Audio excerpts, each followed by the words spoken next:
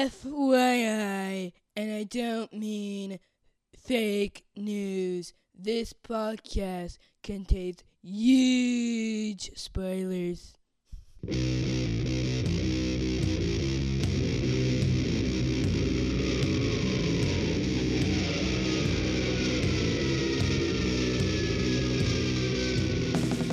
Hey everybody, welcome to episode 399 of the podcast that goes Snicked, cough, Snicked. I'm your host, Jason. I wish I had a better healing factor Venable, and I'm joined once again by the Scowl Bros and Ian.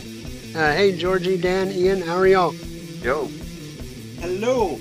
I'm good. You didn't rhyme. It was at Scowl Bros, yo, hello, I'm good. Oh my goodness.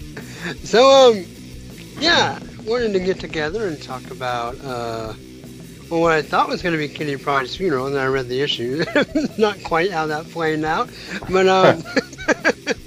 anyway, we have a handful of new comics to talk about. So yeah, I guess we'll go ahead and jump right in. Any preamble? I know you guys have been paying more attention than me to the DC news that was all out yesterday. Anything y'all are particularly excited about?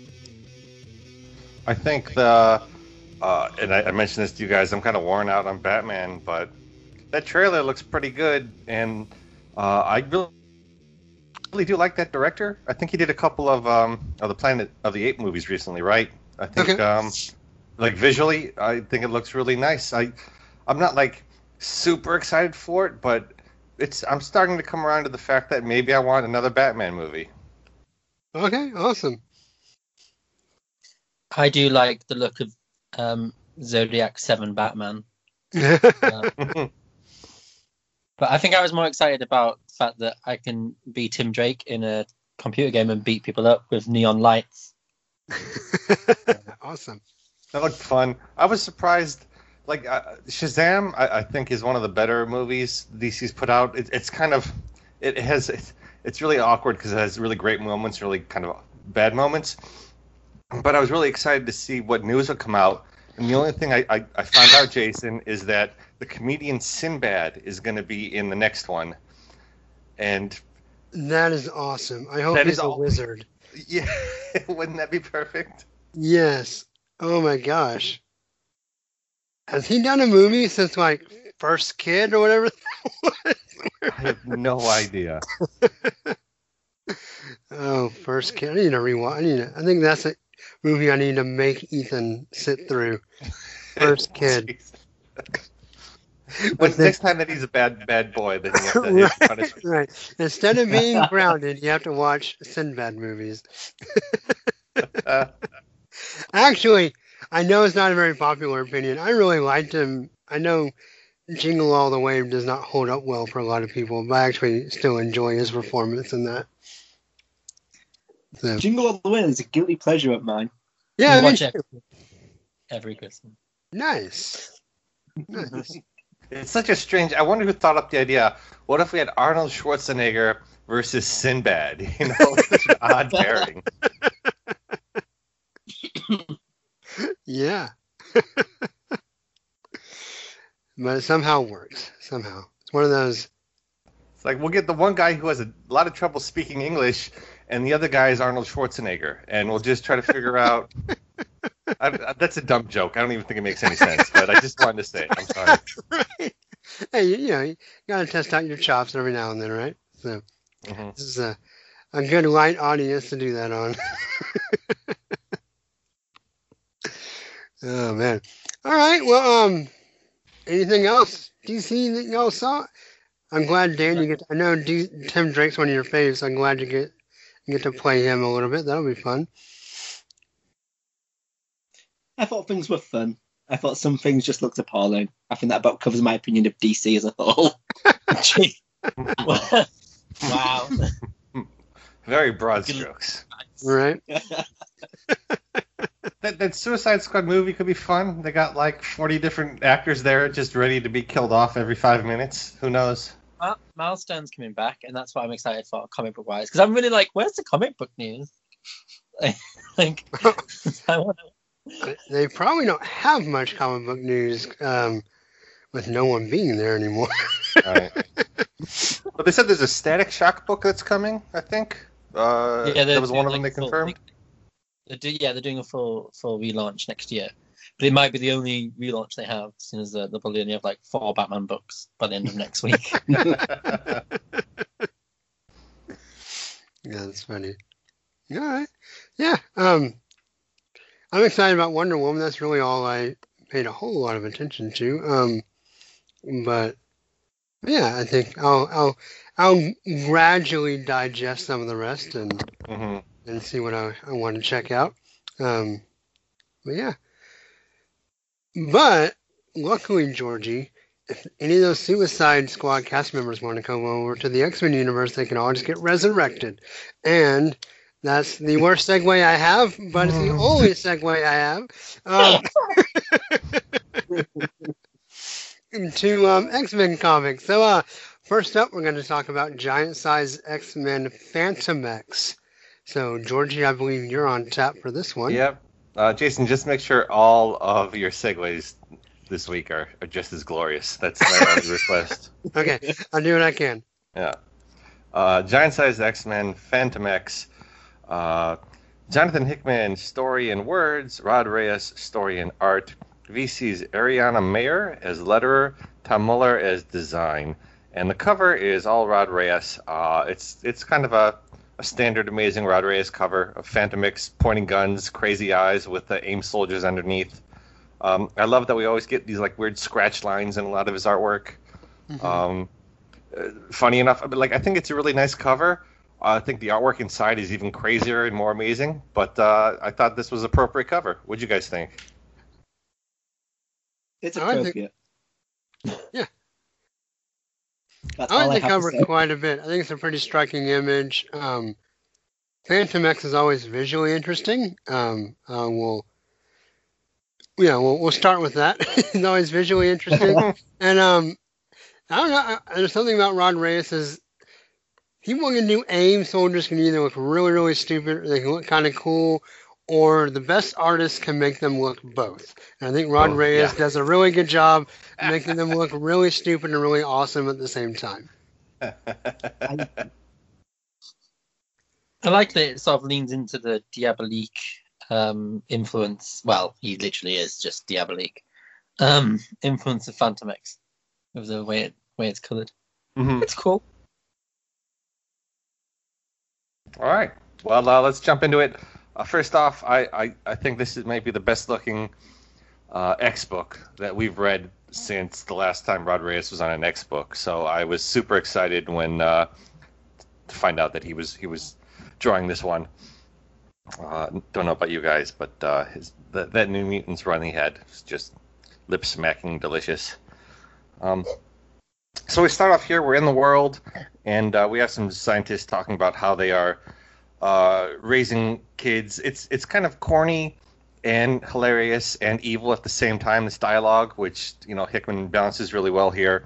And they talk about how they have like a assembly line of kids where one chromosome is different from the next, just to test out a bunch of stuff until whoops, there's 2 of the same, and one gets thrown out who happens to be Fantomex. So does that make him the mutant then? Like I'm still so unclear on his history and what he is. And, right? Yeah. All I really remember is he shoots guns, he's kind of odd, and then Charles took over his body at the end of that whatever run that was.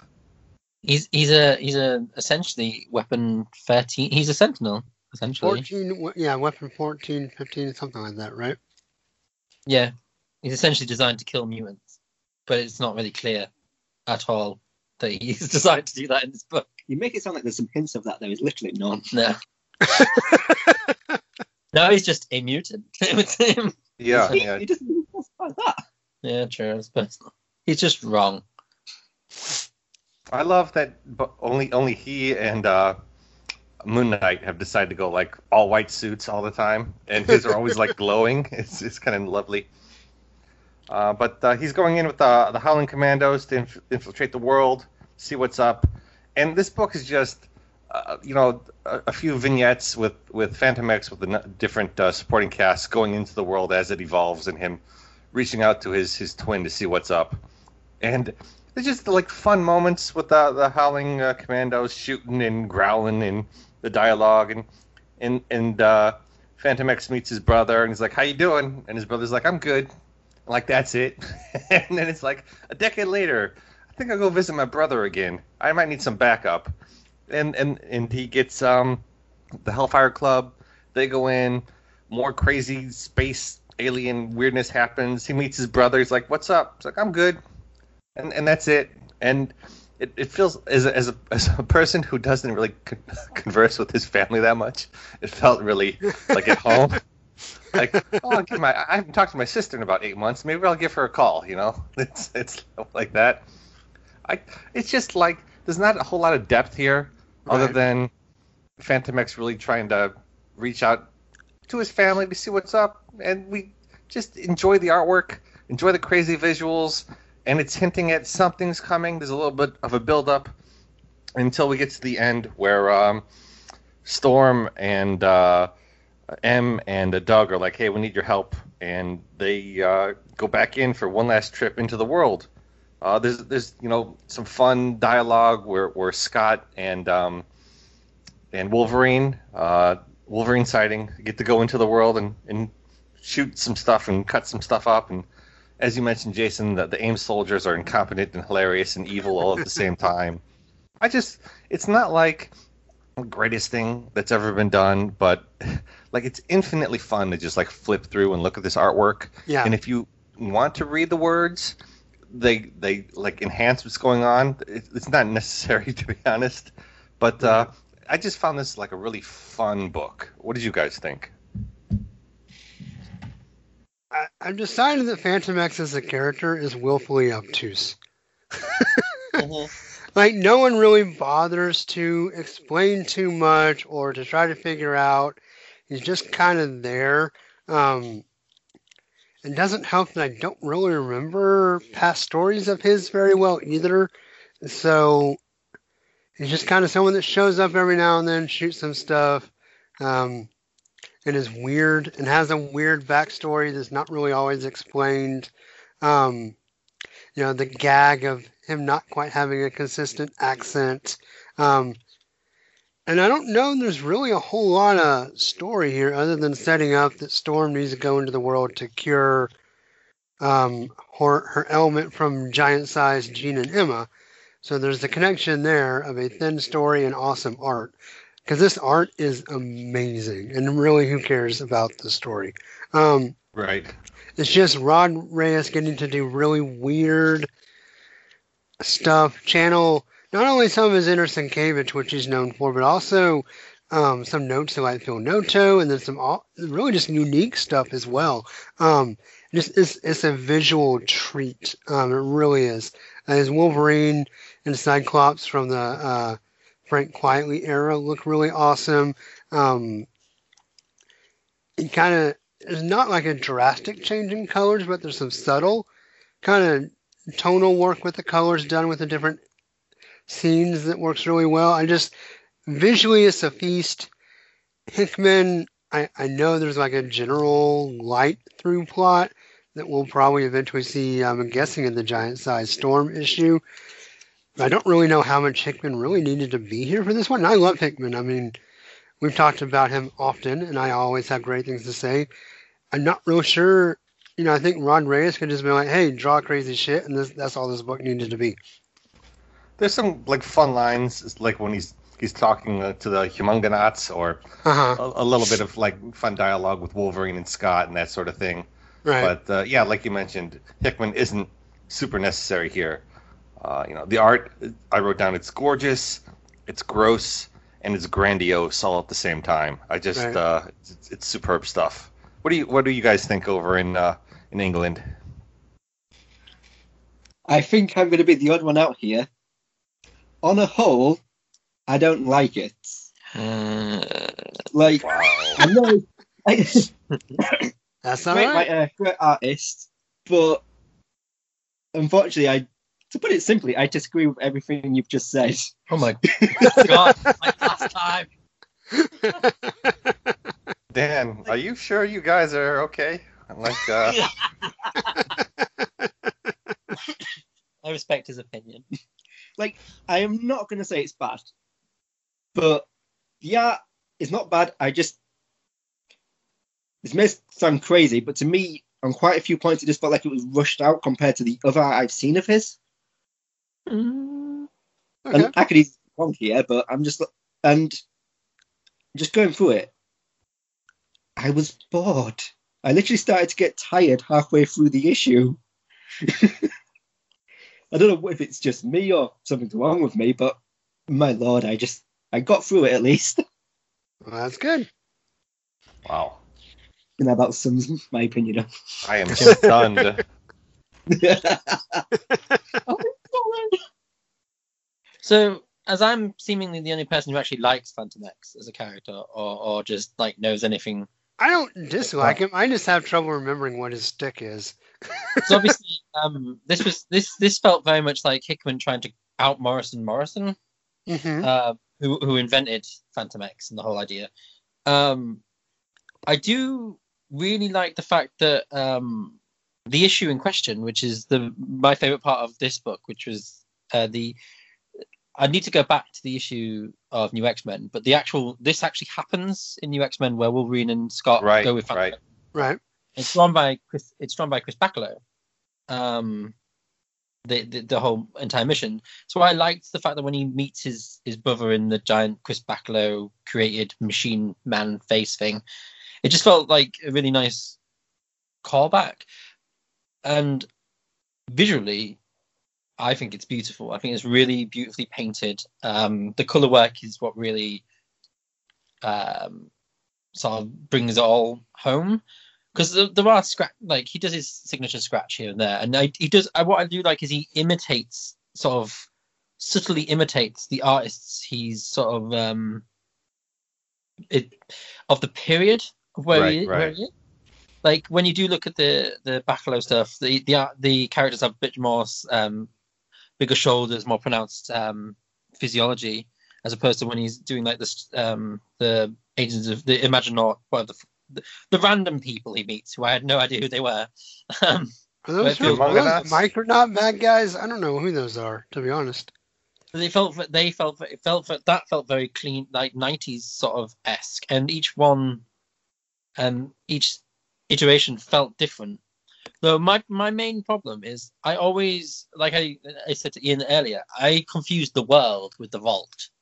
Right. So Yeah. like, I was like, well, Storm, because what's running in Hickman's is that wasn't Storm injured outside the Vault in Hickman's? That's what this is all from, which is the thing that. Well, is it that, or is it the disease they found, or maybe they're the same thing? Because didn't Emma and Jean find? But was that because of the Vault injury? Now I'm trying to remember. I think you're right. There was that girl in X-Men whatever that Storm tried to help, and she sort of vanished. And I thought that's the Vault, yeah. And so I was like, all right, so the world would be the counteract to the Vault, but I love how it looks, and I really, really like sort of enjoyed the sort of quirky vignette of it all. But there's just a part of me that's like, I just want one question answered, and is it like, is he literally Xavier? Is Xavier still in his other body? Like, that's all I want to know. Is there still another body? I feel like that part is just kind of being ignored. Yeah. I wouldn't be surprised if off panel, or maybe we even missed it, he was like, no, I just created another body for him, and I gave him back his body, something like that. It wouldn't surprise me if they just did that slyly. But it doesn't feel like Charles talking, right? It feels like Phantom X the whole time. Right. But I do really like a lot of this, and I love the color work. I love the choice of costumes, and just generally, it seemed fun. I'm like recently, I've been more of a fan of like hard outlines, like thick outlines on characters. But I love here when there's a lack of outline a lot of times, but when he does use it, it's very thin, or it's like oddly colored, so they stand out. It was just like a little unique little detail that I appreciated when I'm reading Reyes stuff. Yeah. I'm definitely the odd one out. Well, that's all right. We'll find something. Surely there's something here on this episode that you really loved. So we'll get to it eventually. Let's before we go, I just want to say, leave this book. That is, this feels like, I don't know if it's the giant size, but Hickman's sort of leading up to something larger happening, and it feels more organic than whatever this X Swords thing is happening. It feels forced into all the books. This feels very subtly like things are building up, which I appreciated. But I did appreciate seeing Cable Sword in this book with the Humungonauts for a second there. Yeah. Oh, well, there you go. That's what that was. Swords are everywhere. I thought it was another like spirit sword. Swords everywhere. Swords. Oh. Any other Emotopool fans? What? From the Humungonauts? Emotopool. He's the guy who just has the emoticon as a face. So are these guys made up? I don't understand. I was trying to remember. Yeah. I don't believe they're real anyway. Yeah, Emotopool is a fun name. When he dies, his eyes go into crosses and X's. Do you see that? Oh, I missed that. That's awesome. Yeah, well, time to vote? Yeah, time to vote. I'm going to give it 5 out of 6 claws, but almost exclusively for the art. I'm also going to go 5 out of 6. I thought it was a fun read, gorgeous to look at, with enough words and kind of a story that I didn't mind. I give it a 4. It's a nice work of art, but it feels like something quite second. Like you can just, it'd be like a nice surprise when you see it in a treasure trove about 200 years later. But it feels more like something that I could just throw onto a shelf and just be like, it's there. And I will give it 1. What? Oh my god! Oh wow!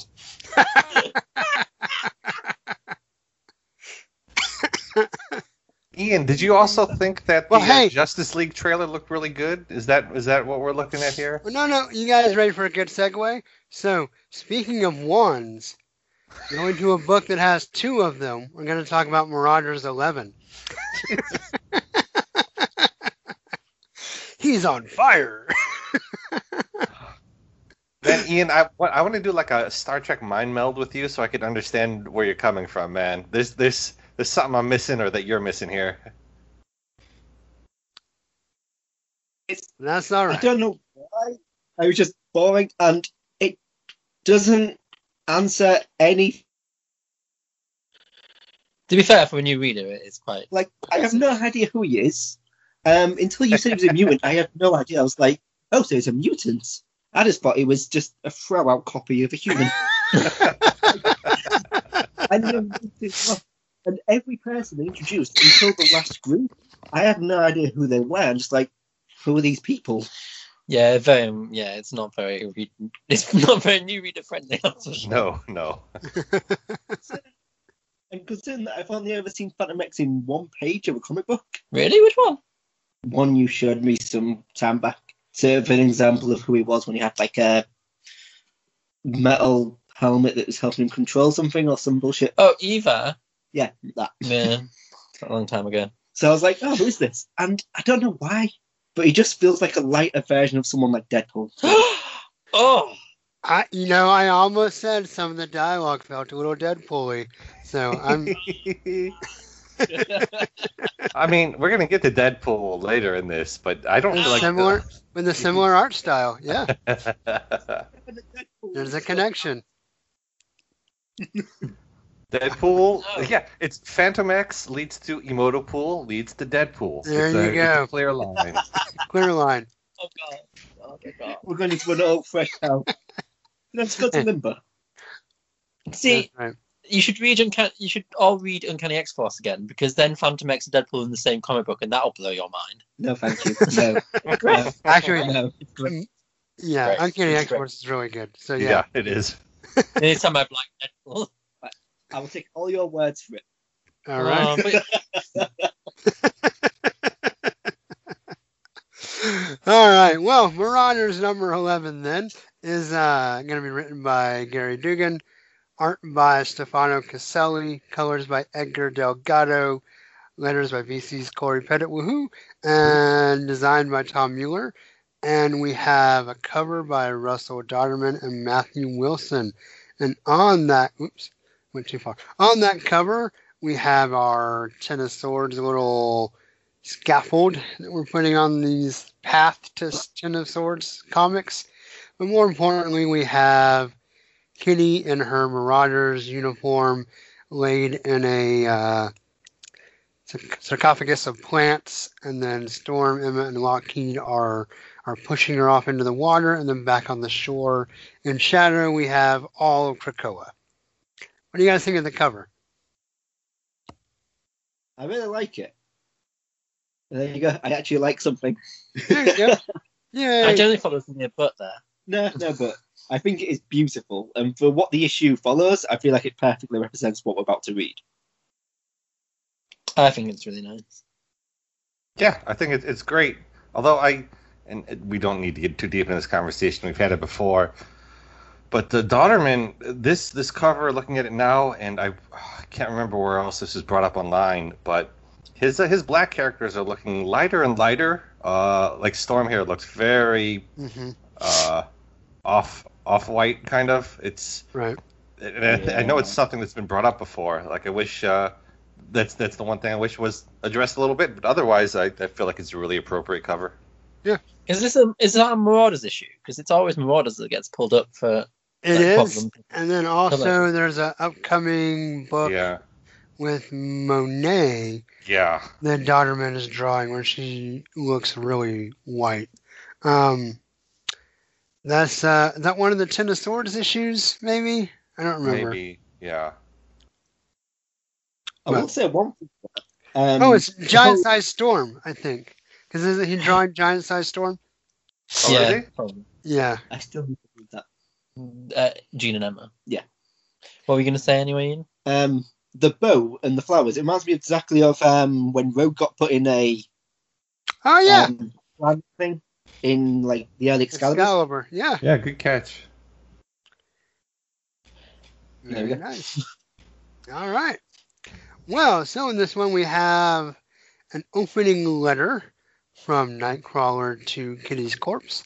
And it's a really sweet letter. And it really, I think, being a Nightcrawler fan, I feel like he's been largely underserved in Dawn of X. I really appreciated kind of this meaning of like the resurrection protocols and his faith and kind of the intersect of all that, and how he is the optimistic character in this little vignette of a book of saying, no matter what happens, I know we'll see you again.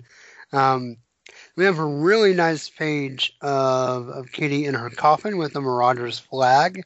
It's a full page splash. She's got silver coins on her eyes so they can send her across the river Styx. But yeah, it just looks really nice. So we kind of get into the service. They're not calling it a funeral. We get an interesting line that there's no cemeteries on Krakoa. So I guess for those few non-mutants that come to Krakoa, if they were to die, they would be shipped back home, I'm assuming. But anyway, Emma and Storm, Rachel and Magic are, the most notable characters. We do get a close-up Wolverine, Xavier, Magneto as well, but I feel like the big characters in Kitty's life are here for the most part, kind of sending her off. And they say, it's not goodbye forever. We're going to burn in this shell. We're going to keep trying to figure out how to get you back. And Magic and Pyro light the pyre, not to be confused with Empire, which we'll talk about in a minute. And they all walk off. And Emma leaves and has kind of a really touching scene where she gets really upset. And then she gets disturbed by Lockheed. And we find out he's finally flown his way back home after being rescued by the the Pacific Islander or Asian family that rescued him. So he flies home, and Emma reads his mind, and he's just a batshit crazy Sebastian Shaw. Yeah. Shooting Kitty, and she turns to diamond form and gets really, really mad and swears revenge, and then says, "You know what? No, I'm going to calm down.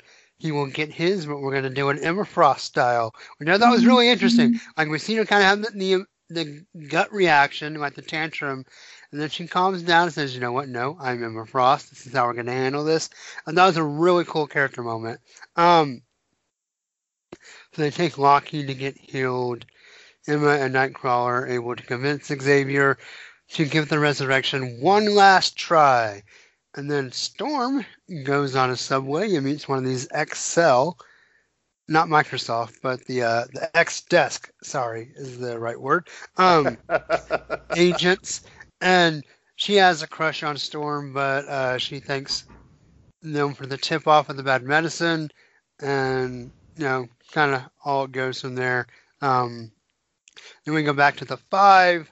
Someone makes an offhand comment about Kitty being out of phase and not wanting to cross the barrier between life and death because barriers never meant anything to her.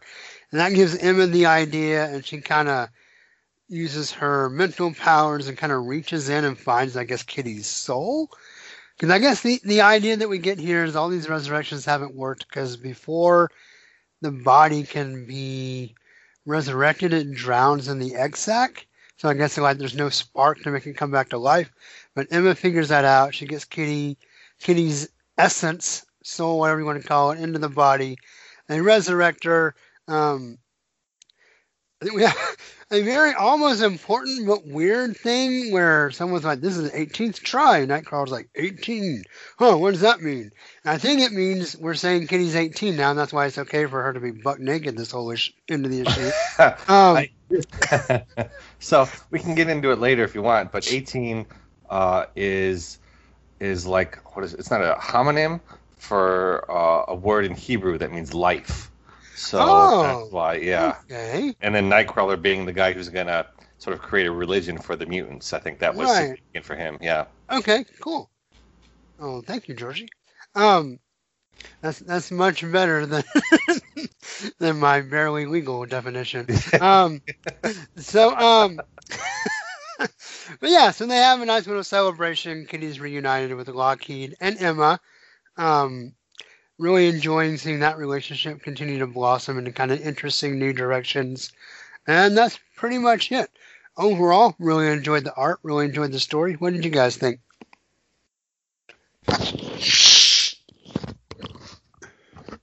Dan and Ian, why don't you guys go? I really enjoyed it. I thought it was quite sweet. I thought it was. It makes perfect sense that Nightcrawler is the main now focus in Kitty's sort of funeral / future life.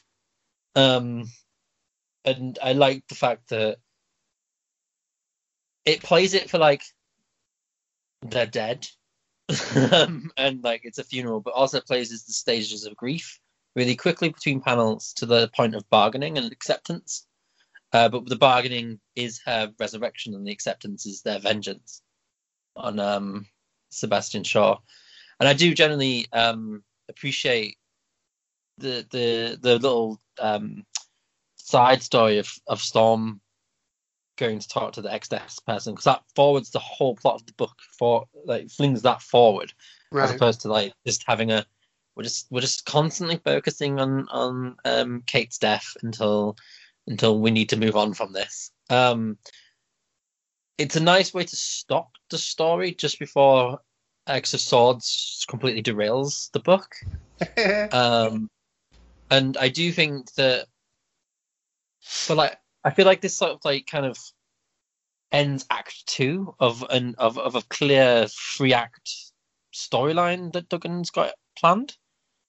And I think it's beautifully told with the art team, and not all the panels work, but they manage to really convey like the emotional intensity of Emma, and especially of like Kitty coming back. And Nightcrawler looks very nice all the way through, so I'm happy, man. Yeah. And Joaquin also looks particularly nice in this issue. Yes. Yeah. What about you, Ian? I really enjoyed it, and because I have been behind on my issues consistently throughout the past months, I had to read basically read the past 3 issues, this Oh, one wow. included. So doing that allowed me to have a nice little go through it, and the fact that the letters that Kitty sends in the previous issue was continued on with his reply in this one, I think is a really Right. nice touch. Oh, I didn't, because it's been months between issues. I didn't Yeah. remember. Yeah, well, that's a great catch again. Nice. Yeah, good job. It ends with her last letter to him and starts with his response to her. That's that. Well, there Wow. you go. Yeah, awesome. That really enhances it for me, to be honest. That takes it to a different level. It really does. It is just beautiful, and all I will say is Storm is so stylish. I am jealous. Shit. Never mind Emma, Storm.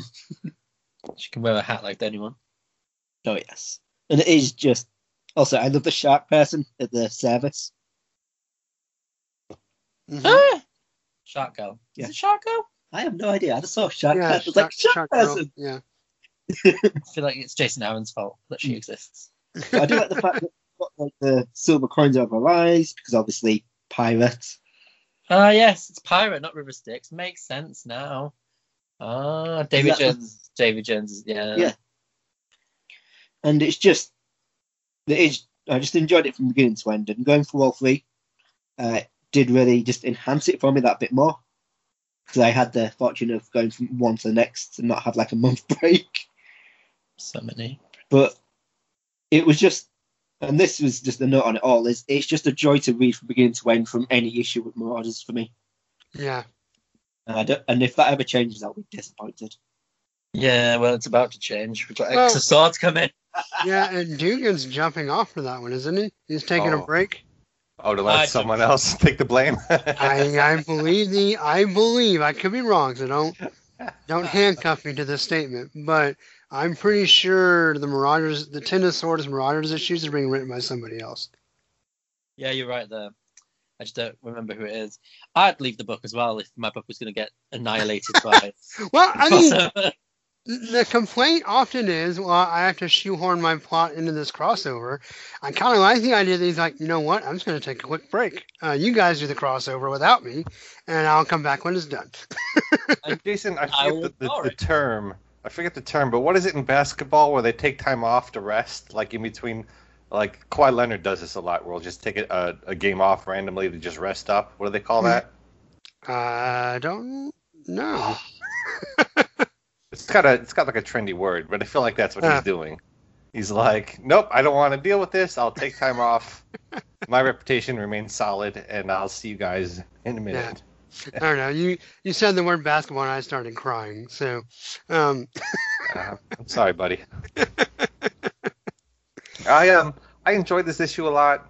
I feel like Duggan continues to be an excellent writer. Yeah. On both this and Cable, which we'll get to. I say it every time. Great mix of humor and emotion, and keeps the plot moving. This is the 3rd time I'm going through the book, and I feel like I'm enjoying the art more and more every time I go Yeah. through. It's not quite the same as when Lolly's on it, but it's. I wouldn't say it's serviceable. I think it's better than that, but I feel like it's not reaching the heights that the original creative team does here. I do appreciate Nightcrawler getting his moments. I think indirectly he has another hilarious moment in Empire, which maybe we'll talk about. But this is a really great sort of, as Dan put it, walking through the stages of grief, and us sort of walking through it with these characters we love and experiencing the rebirth of Kate here. And I really love this. Consistently best or second best X book we have going. It's I'm with Ian. If the day comes that Duggan's not on here, I'll be disappointed, because this is going really well. I'm intrigued to see where this 3rd act is going to happen. Like, is what's his name going to get thrown in the pit with Sabretooth for crimes against mutanity. Is that how we say it? It's going to be fun. All right. Yeah, I think it's Caselli's strongest issue of the book so far, and so that'll flavor my final grade. Which I was going to say, for me, this is 6 out of 6. I love this book a lot.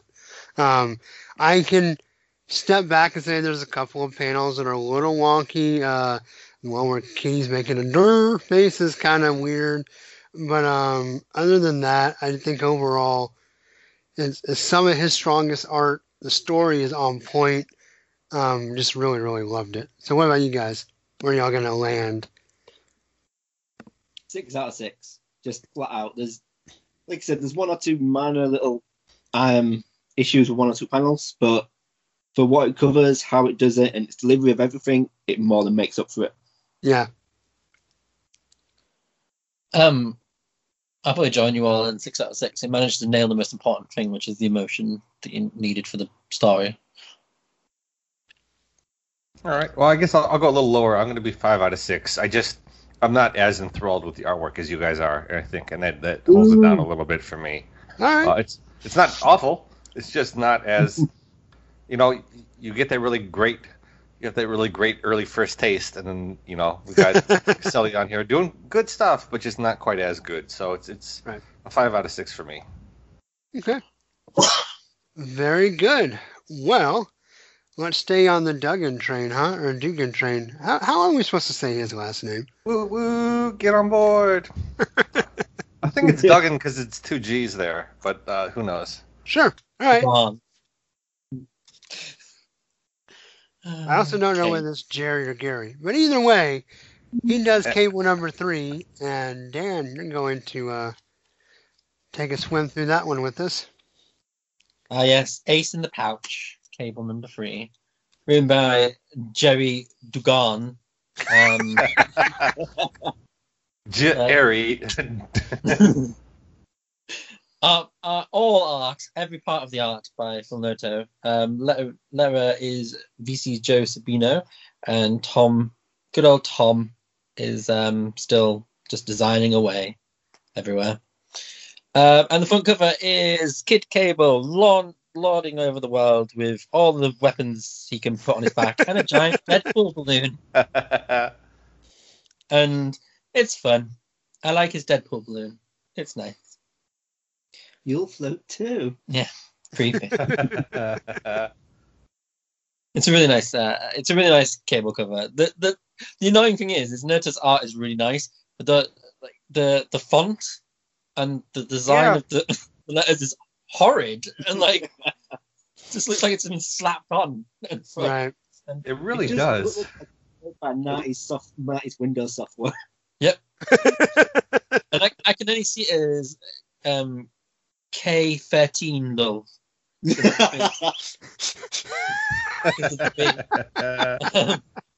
I just flipped through the previous 2 issues, or looked at the covers, and they all have different fonts for the titles here. It's weird. This is not my favorite. So, unlike any wise man, and this Duggery, whatever his name wants to be, he revisits the horrible moment in that horrible X crossover thing that sent the original 5 people, X-Men, back in time, and we watch young Cable kill old Cable, but what we didn't see the first time around was they talk to each other telepathically. The end, blam.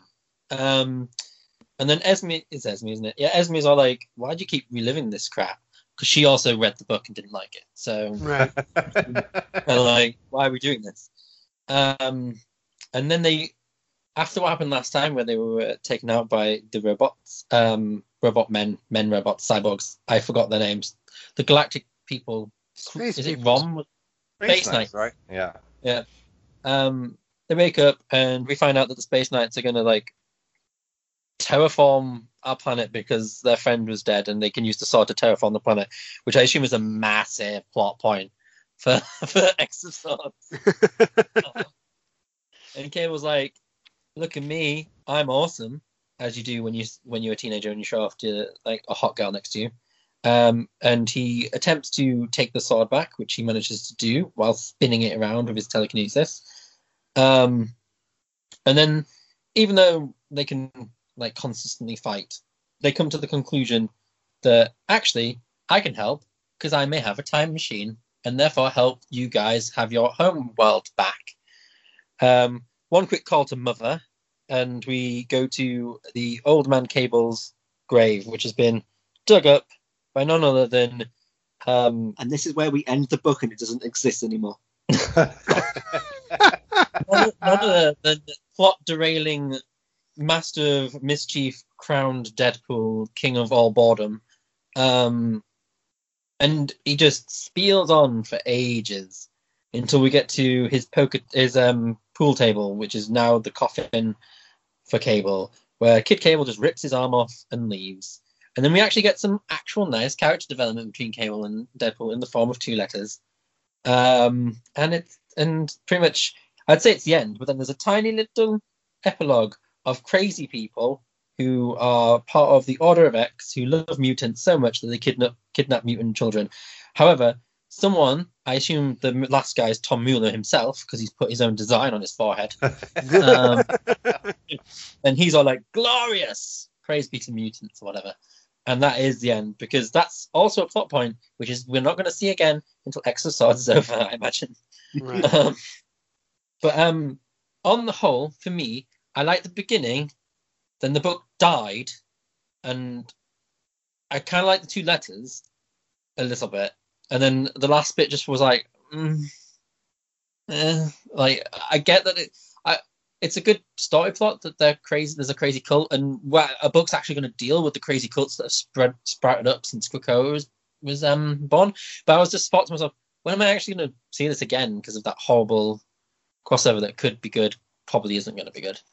But I really didn't like this issue at all. Apart from the first half, I think it looks really nice. It's really clean. I love the use of the concentric circles for telepathy. I think the effects and the color work in the Arctic was really beautiful. The fun ideas of using the sword as like a propeller blade to cut people in half was kind of cute and done well. And I do like the flashes of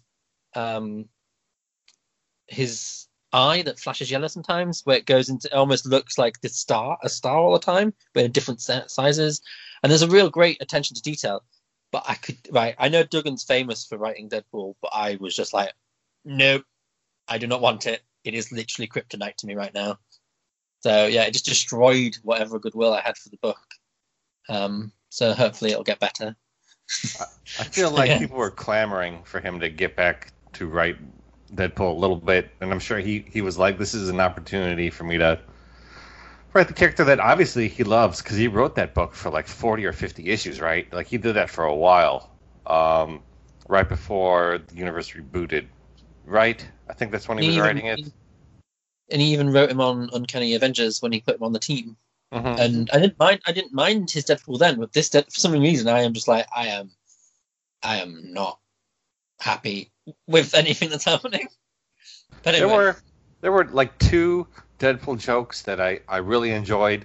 The one was like, come back when you have some hair in your pouches. I thought was kind of funny.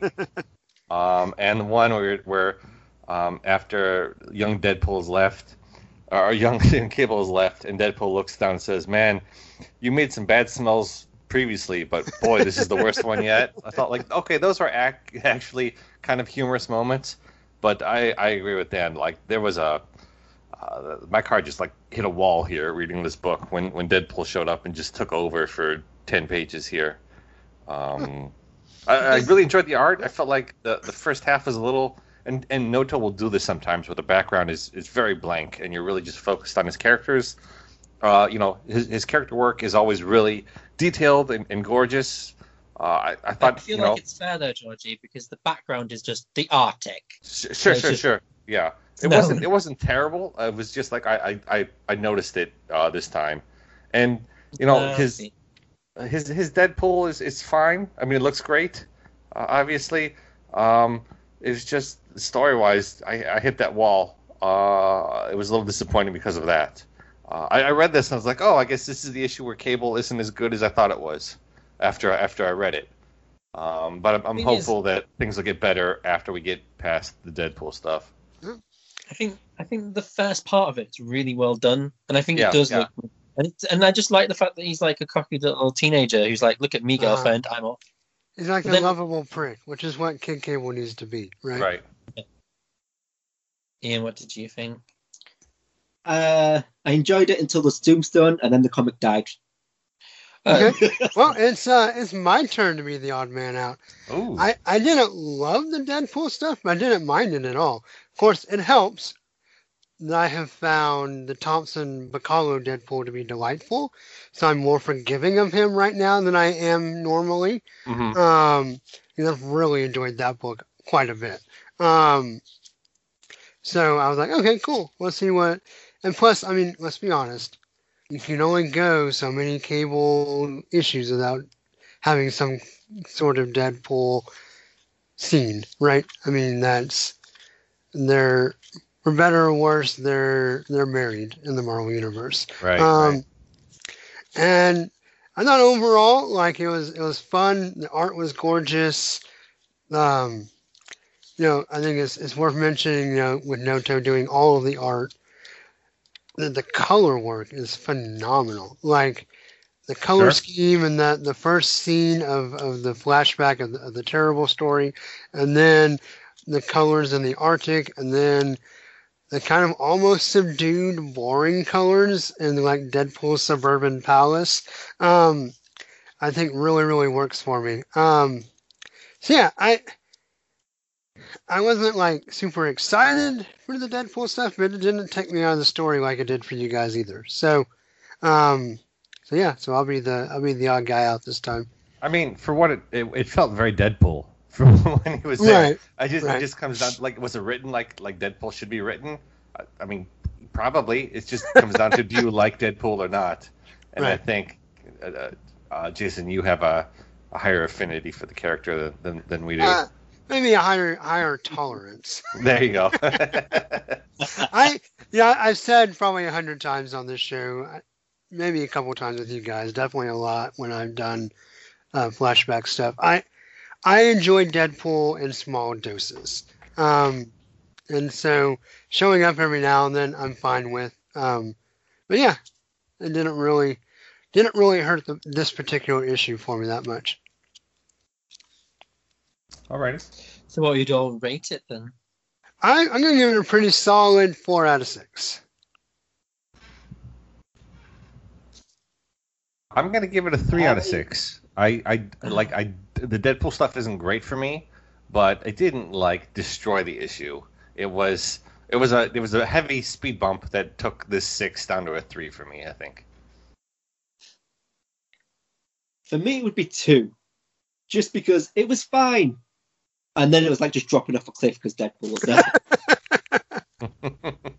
Yeah, alone gives it at least something. So 2. Personal Deadpool bias aside, I think it is worth mentioning that the book probably is a 4. But personally, I'd give it a 3 because it's just too much. It's just it's Deadpool, and I just can't. There seems to be only 2 writers that's ever been able to pull him off for me. So and then, ironically, Duggan's one of them, but it's just not in this book. That's funny. I only the like other him. one? I Just only like him curious. in team. I only like him in team books. That's clearly it. So Yeah. diluted. I really loved him in the Domino book where he was in just like Yeah. the one issue, but having fun, and that was fun. Yeah. Yeah. No, Dan, I'm really curious about your statement. Who's the other writer you think gets them right? Rick Remender. Yeah, I like Oh, his a lot. right. Yeah. Right. He gave him a soul and a Yeah. conscience, and that was impressive. He also made me laugh when he also made me laugh, and I've never laughed at Deadpool before. Right. Uncanny X-Men. Yeah. No, I love Remender's Deadpool. I think he's probably my favorite. I'm respecting the fact that someone gave him a soul. Yeah. and in true Deadpool fashion, he farted it out. Makes sense. I'd actually imagine that as a panel as well. Right? Eats a chimichanga, farts out his soul. Yep. Deadpool in a nutshell. In fact, I need a t-shirt of Deadpool eating a chimichanga and farting out his My goodness. soul. All right. Well, that's Cable. So we'll kind of have just a general topical discussion of Empire X-Men. There's been a couple issues of that. Most notably the 4th issue. So I'll just kind of give my overall this series. Started us off with this really promising idea of finally giving some emotional validity to the story arc of Scarlet Witch. And not that she hasn't had good story arcs since then, but the first time I felt like that really gave like weight in addressing the whole event that led to House of M and came out of House of M. And then we kind of sidebar for a couple issues of zombie plant people. And then we come back to this issue. Yeah, it's like Hickman's like, I got this story. I'll start it off. I'll let you guys like do whatever you need to do, and then I'll come back to like finish my stuff. Like you, Right. It's almost like Duggan taking off for the X of Swords, and I'll come back to like continue his story. Right. It's like you can have the garbage. I'll come back and finish it out. Yeah, because I felt like this is a really strong ending as we go back to the Scarlet Witch Doctor Strange scenes, which, and drawn by Jorge Molina, are just fantastic part of the book. Then even the wrap-up of the Krakoan scenes are not bad. I actually thought the scene between the resurrected Explodey Boy and the zombie Explodey Boy were quite charming. And it takes up a few pages, and it's just really, really nice. And then the zombie sacrifices himself. There's a whole... I don't really understand what happened to Magic. Do not talk about Magic. That was an atrocity. Yeah. but then it just ends on a really poignant note. So issue 1 and issue 4 are very, very strong. Issue 2 and issue 3 could have probably been summarized in a couple of sentences, like in the first page, like in one of the text pieces. But yeah, what did y'all think of the Empire X-Men overall, or particularly this last issue? I enjoyed the first issue, and then it just felt like it went downhill. Mm-hmm. Like, the 4th issue is nicer than the other two in the middle. Like, it's a solid sandwich, and it's just the filling is so bland in the middle. Right. It is kind of a shit sandwich, yeah. And there's things to enjoy. I love Magic. I don't know why. I just always have, even though I've never known what she is. And I was down for it. Anything that has Magic in, I will read it. I didn't particularly enjoy it apart from the first issue and some of the stuff that happened in the 4th. But my biggest gripe, my biggest problem is what they did with her when she transformed. Why on earth was she so sexual? Like, that look, there is no turn there. That much looking like a bloody prostitute. Yeah. Yeah, Limbo is sexy time. It always has been. Yeah, she goes kind of nuts sexually when that happens. And to be fair, was it All New X-Men or X-Men, whichever book she was on when Bakula was drawing her, she was basically wearing that outfit. There wasn't a whole lot of like covering up her abdomen. Right. Why can't we have like a revamp of her and just make it like Emma, where it used to be just a skimpy costume and then become this lovely design later on? They've tried that. Yeah. They tried that, but a straight white man's in charge of a lot of things now. So. Yeah, I do want to say, like, not as much as Emma, but it feels like Illyana has a little bit of control over her sexuality. It's slightly less being like taken advantage of and more of her taking control of her sexuality. It feels like. I wouldn't say it's as strong as Emma, but I wouldn't say it's as bad as other characters have been. I'll say, unfortunately, no difference. There we go. Dan, what did you think of the book? You can go fast. Okay. I really enjoyed the first issue. It was interesting to see the horticulture brought back. Issue 2 was kind of sloppy. Issue 3 was just like punch, explode, junk, garbage. I was not looking forward to issue 4. I thought other people were writing it, but then Hickman came on, and we had as Jason went over the Scarlet Witch stuff, which was fun and delved a little bit more into her trying to atone for her sins. I enjoyed the Exploding Boy stuff. I don't think the artwork is that strong in this book.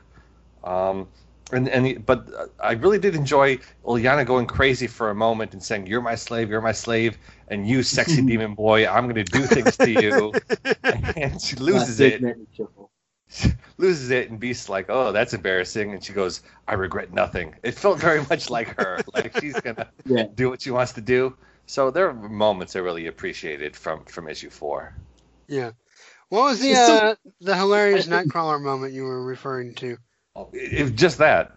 He doesn't. Okay. Indirect, he doesn't even say anything. But Illyana's like, "You are mine. Get in the bedroom. I'll see you in 5 minutes." Right. Yeah. Well, there is one way you could have stopped the whole problem she has of being a demon. Just put some cocoa and coffee in her face. She would have calmed down. She's very defensive over that coffee. Oh. So, this was kind of like two things for me. So, what could have really been good is Giant Size X-Men, Scarlet Witch. Yeah. Right? Yeah, sure. That would have you would have taken the two bits that I'm most interested about. Scarlet Witch going, "I can fix this," and then someone going, "You always make a mess. You are useless, and you really do need to actually take responsibility for your actions." Because for nearly 2 decades now, no writer will slap you on the wrist at all. Right. The closest was Uncanny Avengers, where Rogue punches her or something. Why would they slap the straight white girl for doing something wrong? Yeah. But anyway, so much privilege. Yeah, so she's a Karen. There you go. You had it here first.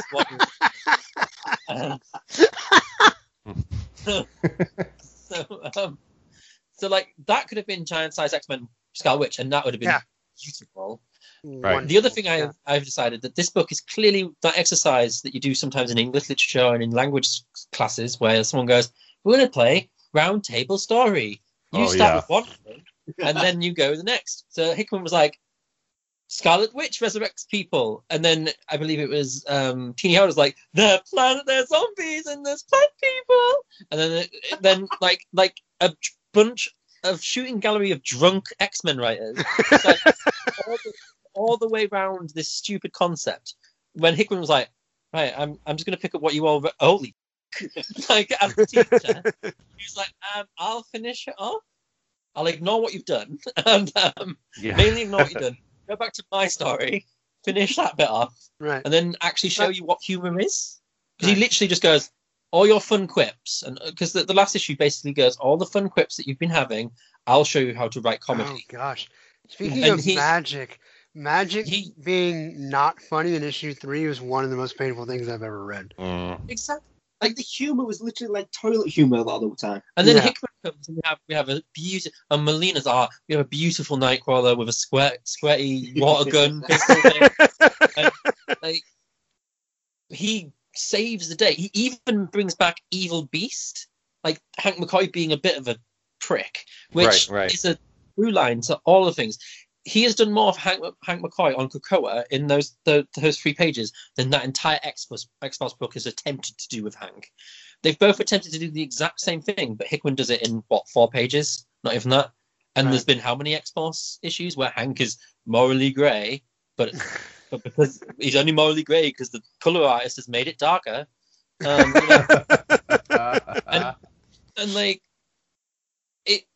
It is a shit sandwich. And it is mental, but so is Empire. It is completely in concert with the utter crapfest that is Empire on a whole. And all I care for is that he has set up something with Scarlet Witch, which he's been trying to do since they did that whole panel in X-Men where they're like she's the betrayer or something. Oh, right. Yep. I feel like they're moving that story forward, and I really enjoy the fact that he decided to sit there and go, Exploded Boy is not a joke. Here's a human moment for him. I'm sorry, Teeny Howard, he is not a joke. You know what I mean? And I thought it was beautiful because he's been played as a joke for pretty much 3 issues. Mhm. There's like, actually, no, he's a human. He's a kid. He's a human being, and here's a really beautiful moment around all the madness. And Right. I appreciate that. And I actually think issue 4, call me crazy, issue 4 is probably the best book out of the ones we've read. Like issue 4 of Empire is the best book of all the ones we've read today. Interesting. Yeah. So I think it's a really beautiful.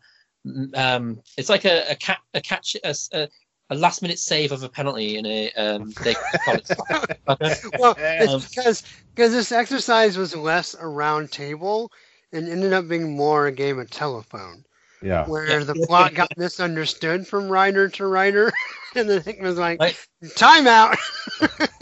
Yep.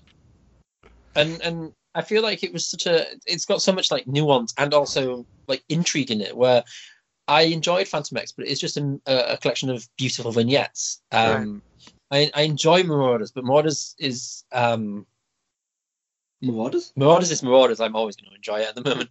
Right. But it's definitely stronger than Cable, and it was definitely stronger than all the other 3 books. And I feel like it could have been easily been an issue, done in one issue of the plant stuff on Genosha could have been just an issue of X-Men, where Magic and Angel and Monet and Madrox go to Genosha to sort out some bullshit, and it could have been that could have just been an issue, and he manages to pull it all home in one issue, and I thought it was quite lovely, to be honest. Yeah. And Melina's art is gorgeous. So. Yeah, I really enjoy Molina's pages. I think his Beast looks great. Yeah. His Nightcrawler looks nice. Yeah, and even the middle pages by this Lucas Burnett guy aren't. I thought they were stronger than the previous issue. I'm also not sure he did the previous issue, so I don't want to say. I don't have number 3 in front of me. I think it may have been someone else altogether. So Let's find out. I'll pull it up right now. He's All right. got 4 issues. I want to say it's like No. Ricardo maybe that did issue. Andrea Brocardo. Yeah, there you go. Look, I remember more than I thought. But yeah, I agree. It's a strong cap on a weak story that had potential at the beginning and quickly turned into nothing, and then turned into something again at the end. I'm so glad I really pushed for us to cover. Yeah, me this too, because it was on because- my list to read way later. It really was.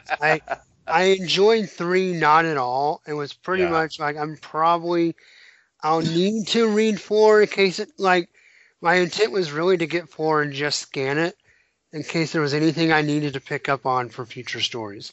And then Georgie was like, "Oh no, guys, let's talk about this." I was like, "Okay, fine." And then I read it and I was like, "Oh yeah, good call." I will just say that I enjoy Madrox. I just find him so fun. Yeah. And issue 4 of Empire is one of 2 comic books that I've read today, considering I read everything that I need for this podcast. One is Kitty, the moment with Emma, shortly after the service, and the other was that talk between the 2 Explodey boys. Those are the only 2 moments in all the comics I've read that have touched me in a while. Will you show me on this doll where they touched you? Whoa. Show me on the doll where Hickman touched you. Is that what you're? All right. Well then. I just want a I don't even have a good segue for that. I don't know if I'd go as far as Dan saying this is the best book we read today. I do think there's some wonky art in here, but as I mentioned, I'm glad we went through it. I think there are some great moments, and I think it was a lot of fun to discuss, to be honest. Yeah, me too. I'm really glad you pushed forward. I will say, I do just feel like the obligatory point out that on the podcast that goes Snicked, the last 2 covers of this book both featured Wolverine pretty prominently, and he wasn't in any of this story. Those So- covers are awful. Those are so covers- atrocious. Yeah, the cover is not selling. I look at number 4 and I'm like, if I saw that on the rack, I would walk right past that. It's not a good cover. What Yeah. It feels like a cover for a storyline from the 80s where Claremont's, drank too much coffee and a tree's eating the X-Men. You know Right, what I mean? right. Although, say that, Strange Academy. Yeah, Strange Academy. the same kind of. But that's a good book. That is a good book throughout. Ian loves Strange Academy. So. I really enjoyed the first issue. I haven't read number 2 yet. If you've enjoyed the first, I think you're going to enjoy the second. It's Awesome. It's quite fun. Yeah, it's in my stack. I've actually got a physical copy of that one. Oh, very nice. Yeah. But my stack's pretty big. Hey now, That's what she said. humble brag there. Yeah. Almost remind me of the days when having a 6-inch floppy was a good thing. Okay. I've had to. It was just like that. Oh boy. Well, I think we've got a little off the think rails, and we've that's okay. heard- Because We've got. Not only did we get insights into Explodey Boy, we got insights into the relationship between Dan and Ian right now.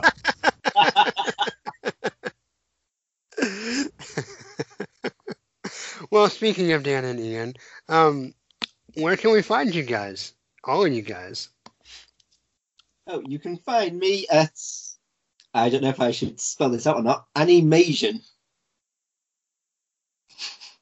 I think you should spell it because it sounds Yes, like probably. any Asian. Any Asian at all. Just find an Asian on the street, ask for me, and they'll find me. I swear. I'm telepathically bonded to all of them. Oh, God. I'm going to change it now.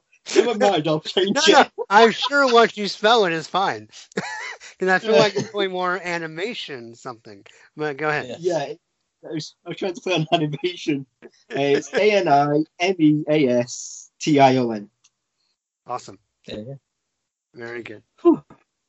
And what about your Instagram where you build all your gunpla? Oh, yes. And if you want to watch some gunpla building, which I need to update because I haven't in a while, it's Bakura Builds. Have fun. All right. You can find me and Georgie, but mostly Georgie probably. Excalibur's 1 on Twitter. If you type in Excalibur's, we're there on Google, on everything. With podbean.com/Excaliburs. We're on Stitcher, we're on iTunes. Well, I think we're everywhere now. We're in your brain. It's fine. Yeah. Yeah, so I guess Podbean recently, or maybe not that recently, maybe I just now noticed, expanded all the stuff they give your podcast to. Because I went to Google myself and I was like, whoa, I had no idea. I never even heard of this podcast platform, and there's my podcast. I went to publish our most recent episode. I'm like, oh, they changed the UI of the website. Oh, there's all this stuff now. I need to make sure we're all set up for. Okay. Right. Yep. Yeah. So speaking of which, like I'm on Spotify now. Now I just gotta figure out how to get my music on there. But anyway, that's a whole different story. But yeah, as always, for Podcasting Go Snitch, you can find us at Snitcast. You can like the Facebook page if you want, and show notes and stuff for snitcast.podbean.com. And guys, again, as always, thank you so much for coming on. It was a blast. I had a lot of fun with you guys today, as always. So much fun. Yeah. Loved it. All right. Well, any closing remarks? Snack? I regret Snack? nothing. I regret nothing. Well, then in that case, woof. that was just for that. Like, I don't blame her. I Right. don't. I can definitely see. Right. I'm sure All Dan does as well. Yeah. Well, next time will hopefully be something really cool for episode 400. I haven't ironed out all the details on that yet, but I'm working on it. So hopefully it'll live up to a 400 worthy episode. But yeah, until then, go listen to Excalibros, go check out Ian's stuff, and guys, just everyone stay safe out there. And with all the craziness in the world, just stay safe, stay healthy, keep your families safe, and we will see you next time. So until then, hugs and snicks. Bye, y'all. Bye. Bye. Bye. And snacked.